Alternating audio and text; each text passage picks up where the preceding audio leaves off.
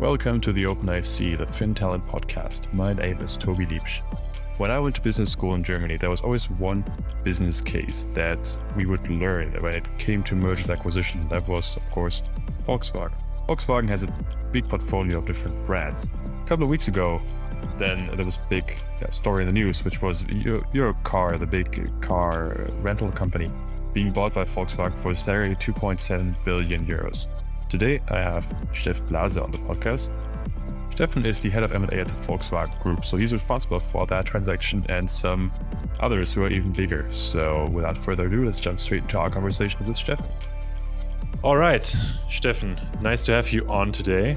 We have a lot to talk about. You've recently rescheduled our call, and then 4 weeks later I heard your update, and it was after you had just acquired a Europcar for a 2.9 billion deal, which I read in the news, and I thought, okay, that's a pretty good reason to reschedule a call like this.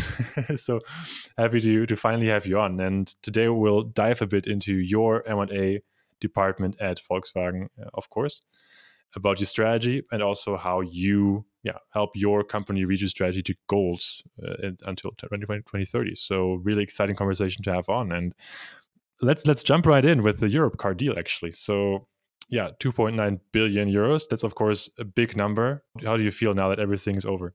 First of all, Toby, thanks for having me here. It's a really pleasure for me to give you some insights into our Europcar transaction and the M&A work at Volkswagen, because we are in very exciting times in the automotive industry. It's all about transformation from a traditional car manufacturer business to a tech and e-mobility company, and as part of this transformational process, M&A plays a very important role, as you can see from some of our transactions. And one of the most recent transaction we have executed, or honestly speaking, we are still in the process of executing because it's a publicly listed firm, is Europcar. I think you might be familiar with Europcar as a traditional rental firm. But what have we been looking for as a Volkswagen Group? We've been looking not for the traditional rental firm. Our objective is until 2030 to build various platforms to leverage our economies of scale. And one of these platforms is the so-called mobility platform, because what we have learned over the last years is that the small business models in the car sharing and pooling space, we require one integrated fleet. And just to give you an illustration, if you just run a car sharing business, utilization rates are usually not high enough to really come up with a scalable, profitable business model. With that conclusion, we've been out there in the market and looking into the rental space, which rental provider could serve as a platform for Volkswagen Group going forward. And that has been a project which started roughly like 2 years ago. Mm-hmm. And if you're a bit familiar with the rental market, you would see it's a oligopoly. There are 5 players, 3 of them based in the US, 2 of them in Europe. And the interesting thing is some of them are family owned, etc. So if you boil it down, at the end there was just one target which was available for a potential acquisition, which was Europcar. That sounds pretty simple, actually, to say, okay, there was only one logical target for us available. But if I look at your strategy for 2030, so you just mentioned, of course, the mobility solutions, but then your CEO also mentions, of course, mechatronics, software, battery and charging. So it seems like you keep yourself quite busy. And tell me a bit about the role that M&A plays in that strategy. Of course, mobility solutions and inorganic growth is one part of that, but isn't it really difficult to keep track of all the developments in all these 3 pillars? In all the other 3 pillars? So I mean, that is, if you do M&A in Volkswagen Group in these times, there is not the one automotive industry anymore. Yeah, you have a software pillar where you do just software acquisitions. Yeah. Then there is a pillar for e-mobility. And what is e-mobility in these days? It's everything starting from mining, because it's about raw materials like lithium and cobalt.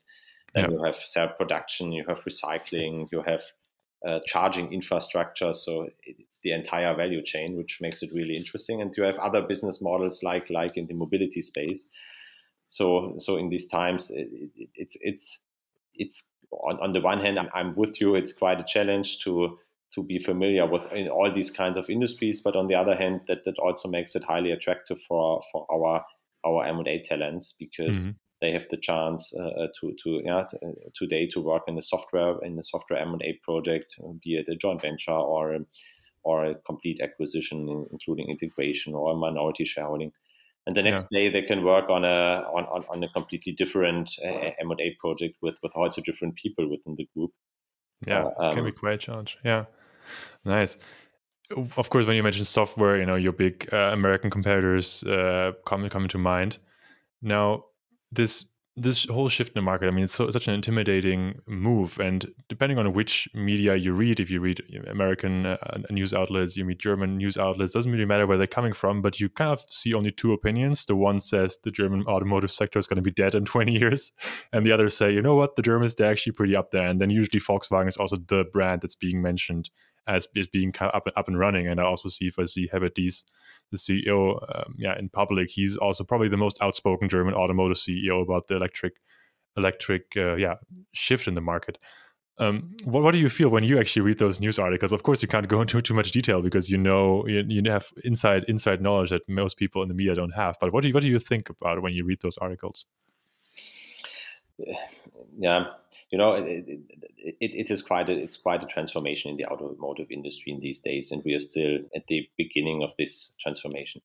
The good thing is, you always, it's like in other places during your life, you need to be at the right time at the right place. And when Herbert Diess and Volkswagen Group have taken certain decisions about the new electro platforms, like for the ID3, ID4, ID5, 3 or 4 years ago, that was exactly the right timing. Yeah? So, and I think that means we have been not an early mover, but we have been at the right time in the market with our models. Yeah. And I think that is a large advantage in the industry, and we also do have a certain size in terms of covering volume brands, premium brands, luxury brands, and as all you can see, we are addressing customer demands on also in the e-mobility space on various levels, for volume cars up to luxury cars like the Porsche Taycan. Yeah, I mean, you seem to be doing something right. When I'm here in Amsterdam, the Netherlands, and if I look at most modern fleets that are being set up, the ID3 seems to be the predominant car that fleet managers nowadays choose if they want to build an electric fleet in different kinds of companies. That seems to be something that your company is doing right, for sure. If we look at the Europcar deal, let's go into the deal room. And I understand, of course, you can't share every little detail, but so you identified and you kind of went through this strategic move. Okay, we identified there's 5 big players and then there's one logical target for us. So that seems to be quite straightforward. But after that, it seems to have been quite a fast deal also. But walk me a bit through how the deal actually came to be. Yeah, it wasn't quite straightforward. I mean, in terms of selection, the target, as you can imagine, probably there have been also discussions upfront with various players in the market. We came to the conclusion that if we want to build up a platform, then we need to have kind of control over that platform, or at least together with other partners. But we need to have some decent skin in the game. The challenge with the Europcar situation was that they have ran through a debt restructuring during the Corona crisis, and it was a pretty massive haircut. So the existing shareholders, they have been more or less wiped out, so roughly by 90%, and there have been hedge funds buying into the debt of the company, and the company is still or was at the time owned by a couple of US hedge funds. So roughly 70% of the shares have been their ownership, which was quite an interesting situation, because on our side we have been used to deal with other corporates, we've been used to deal with financial sponsors, but this was like a larger group of hedge funds coming out of a distressed situation, and also to some extent behaving a bit different than you are used to interact and negotiate in these kind of situations. And that was a real challenge, and also taking into account the overall situation that the company was publicly listed, and in France. Even for someone who has worked a couple of years already in the M&A space and seen various situations, that was something completely new. But we had a lot of fun also during the live phase of the transaction, so to say. Yeah. Does it give you a lot of clout or a lot of leverage to have this big Volkswagen brand behind you? Because I mean, Volkswagen is probably the case study that, at least in the European market, is the brand that always pops up because you're so known for making these large transactions and for making these large deals. Does it help you when you approach another company? I would say yes and no. Yeah, yes, because to some extent it opens doors. Yeah, so our counterparties they are always open, to interact with us and to have first discussions. On the other hand, no, because it's like to some extent counterparties feel that the large Volkswagen is coming. They have deep pockets, and that sometimes makes discussions not easier. But in principle, it is easier if you have a backing by a large organization and if you also have something to contribute, and to bring to the party, so to say. Yeah. Let's jump into your team, because you just mentioned, of course, it was a lot of fun for your team to actually go through this transaction. But what does a team actually mean? Because of course you are the head of group M&A at Volkswagen Group. But how is your team set up? Yeah. So we are based in, we have two offices on a global scale. We have one office in Wolfsburg, in our headquarters, and we have a second one in Beijing, which is covering the Chinese market. Because if you look at Volkswagen Group total sales, 40% of our cars are sold in China, and 40%. 40%, yeah. So wow, I wasn't aware of that. Chinese European companies, so to say. But also, as you may know, in China, you the partners with whom you work in the Western Hemisphere, usually not the right ones for the Chinese market. Yeah, you need to work together with local companies, and that's also why we decided a couple of years to set up a separate team in China, predominantly focusing on Chinese/Asian market. Yeah. And the other regions, in particular Europe and North America, are covered out of our Wolfsburg headquarter office. And we are a team of roughly 25 professionals covering M&A projects for Volkswagen Group in various industries, as I already mentioned, from software to transaction to mobility transaction. We have a very active contribution to the transformation of Volkswagen Group to a tech and e-mobility company, because to some extent you can do that organically, but to a certain extent you can't just build up all capabilities from scratch. It just would take too much time. Yeah, that's actually an interesting point that you just mentioned, because who do you report to? We have we are a large group with 600,000 employees, and we have a department or an area which covers also shareholdings management. So after the acquisition, if you have minority shareholdings, you need to take care that they are properly steered, also in particular on a board of directors level. And we do have strategic corporations, and that is one area within Volkswagen Group, which is part of the CFO division. Yeah. Okay.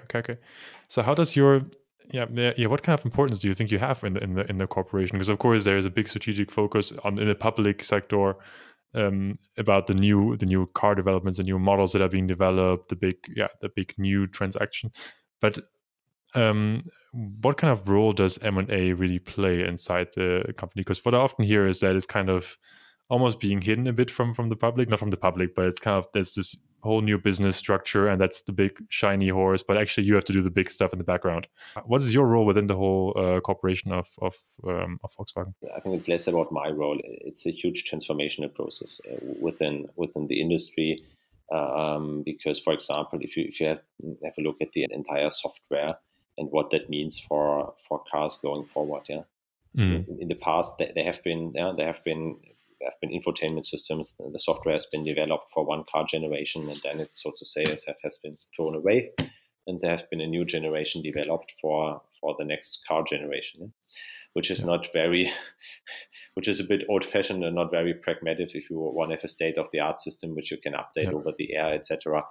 So you need to, at the end, you need to transform the car to a smartphone device and infrastructure, and that's why, for example, we have decided within Volkswagen Group to bring together and to merge all software resources within one organization, to set up a completely new architecture in terms of operating systems, in terms of ADAS, assistant driver functions, and that is great. That's a great starting base, but we are also hiring organically for our efforts, and to some extent you also need to do some add-on acquisitions with capabilities, like when we acquired last year the ADAS business from Hellas, consisting of 300 software engineers in Berlin. So when you ask, is Volkswagen a buy or a build company, you would probably say both, and that makes a lot of sense, because of course you have to have some internal resources and also get some external resources that complete the picture.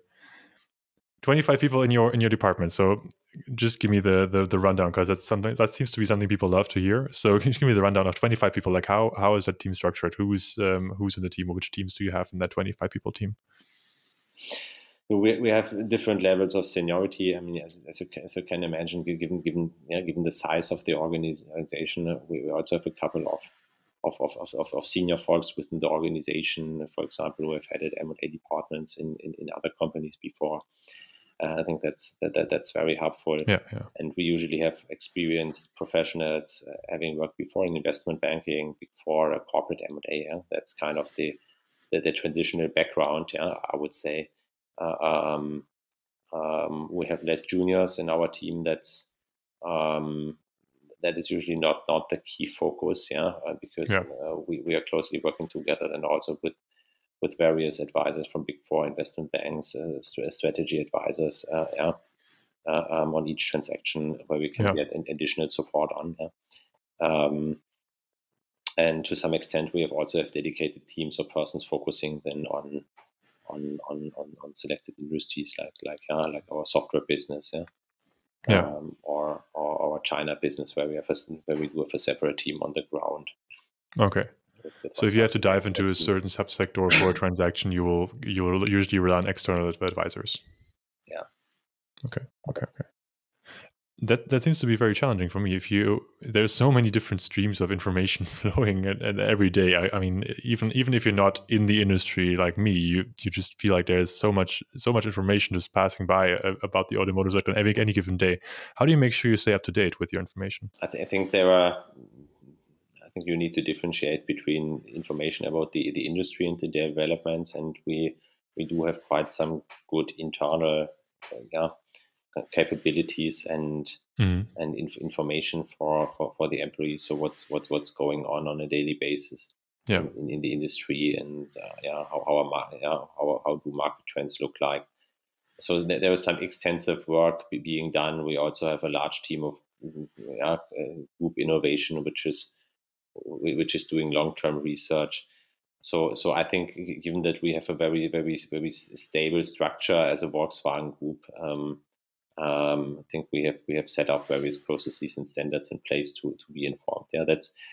That's one thing about the other industry. If you think about the team and their M&A capabilities, so to say, we do have internal trainings on a regular basis. So every 2 weeks, we invite advisors from law firms, from Big Fours, from investment banks, for let's call it roughly 2 to 3 week sessions to discuss with them topics which are currently hot topics in the industry, from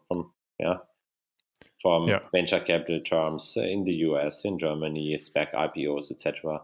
But we also have various offsites. The week before, we have been on a 2 weeks offsite, and had a negotiation training with the team, which also was a lot of fun, in particular after being at home for a couple of months this year. So this was the first time that the entire team came together, and we really enjoyed that. And we are always listening together with the team and trying to build up bottom up our trainings plan for the entire year. Yeah. Looking back at your career at Volkswagen, apart from the Europcar transaction, what was a very remarkable transaction that you remember to this day? I mean, I think you like whatever from what you see, you probably remember all of them. I'm actually wondering if you remember all your transactions. Yeah, I know. Every transaction is unique, but is there one transaction that really comes to mind when you think, wow, this is a story I always like to tell? Yeah, I mean, one transaction which I will always recall is our merger when we merged our autonomous driving activities, IED with Ford's subsidiary Argo.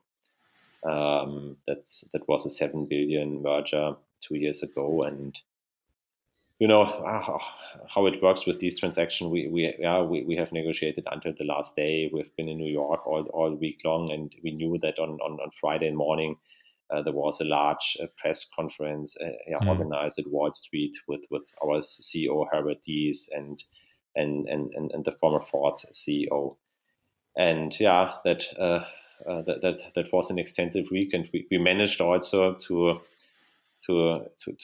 come up with final agreements like shortly ahead of the signing. So it took us like 7 a.m, I think, and then we printed out all documents, took a cab down to Wall Street to the hotel where the entire press was already for the press conference, and so that we could ensure that our CEOs could sign the transaction right in time. And that was interesting to see in the entire media there and the preparation, and that's something what I will always recall.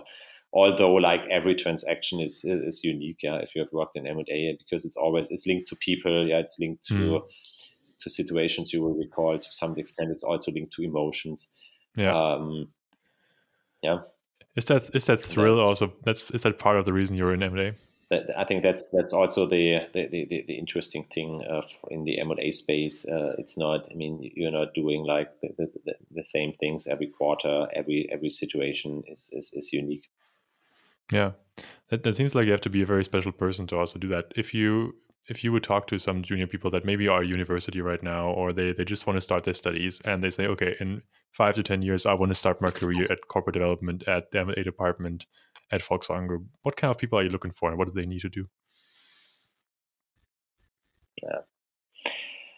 Look, my recommendation, I think, if you start your career within one of the services firms, so to say, in investment banking or Big Four, I mean that's always a very solid fundament. Yeah, I think you just spend the first couple of years there. It's a very it's an extensive education, and that basis will help you to get attractive job opportunities at later time or work in freelancer projects. What is also crucial is that you don't stay within one role then for too long. Yeah, I mean I wouldn't really not advise you to do like 8 years of financial due diligence reports. Writing, because that's probably the learning curve is then not steep enough anymore. So take your time. But also spend a certain time within these functions. It's not sufficient. Just, I mean, if you just spend 3 months working on valuation, that's probably not sufficient to become an expert in valuation. Yeah. So you just mentioned learning as a personality trait that people have to have if they want to work in a role like yours or in a department like yours. Then I assume there's also a certain need to be stress resistant, but what other personality traits are you looking for? I mean, that's a good question compared to, and what is different to working in Big Four or investment banking is that if you think about an M&A project from a corporate perspective, that contributes to a certain objective within the organization. And if you work in Big Four advisory, to some extent, you just work on the financial model and valuation, and that's also important, but that's just one piece to the success of the transaction. And you need to constantly question yourself: is that the right transaction structure? Is that the right company? Are we having the right negotiation strategy? Do I need to onboard something else? Have I talked to our antitrust lawyers? Have I involved ever discussed these topics with our tax experts, etc. And you have to cover the entire range of topics within the organization. Steffen, thank you so much. It was a pleasure talking to you. If people want to get in touch with you now after this interview, where can they reach you? Yeah, thank you. It was also a pleasure. For me, I can be certainly reached under my email address, steffen.blase@volkswagen.de, or just give me a ping on my LinkedIn profile. Awesome. Thanks. Thank you very much, Toby. Yeah, it was a pleasure.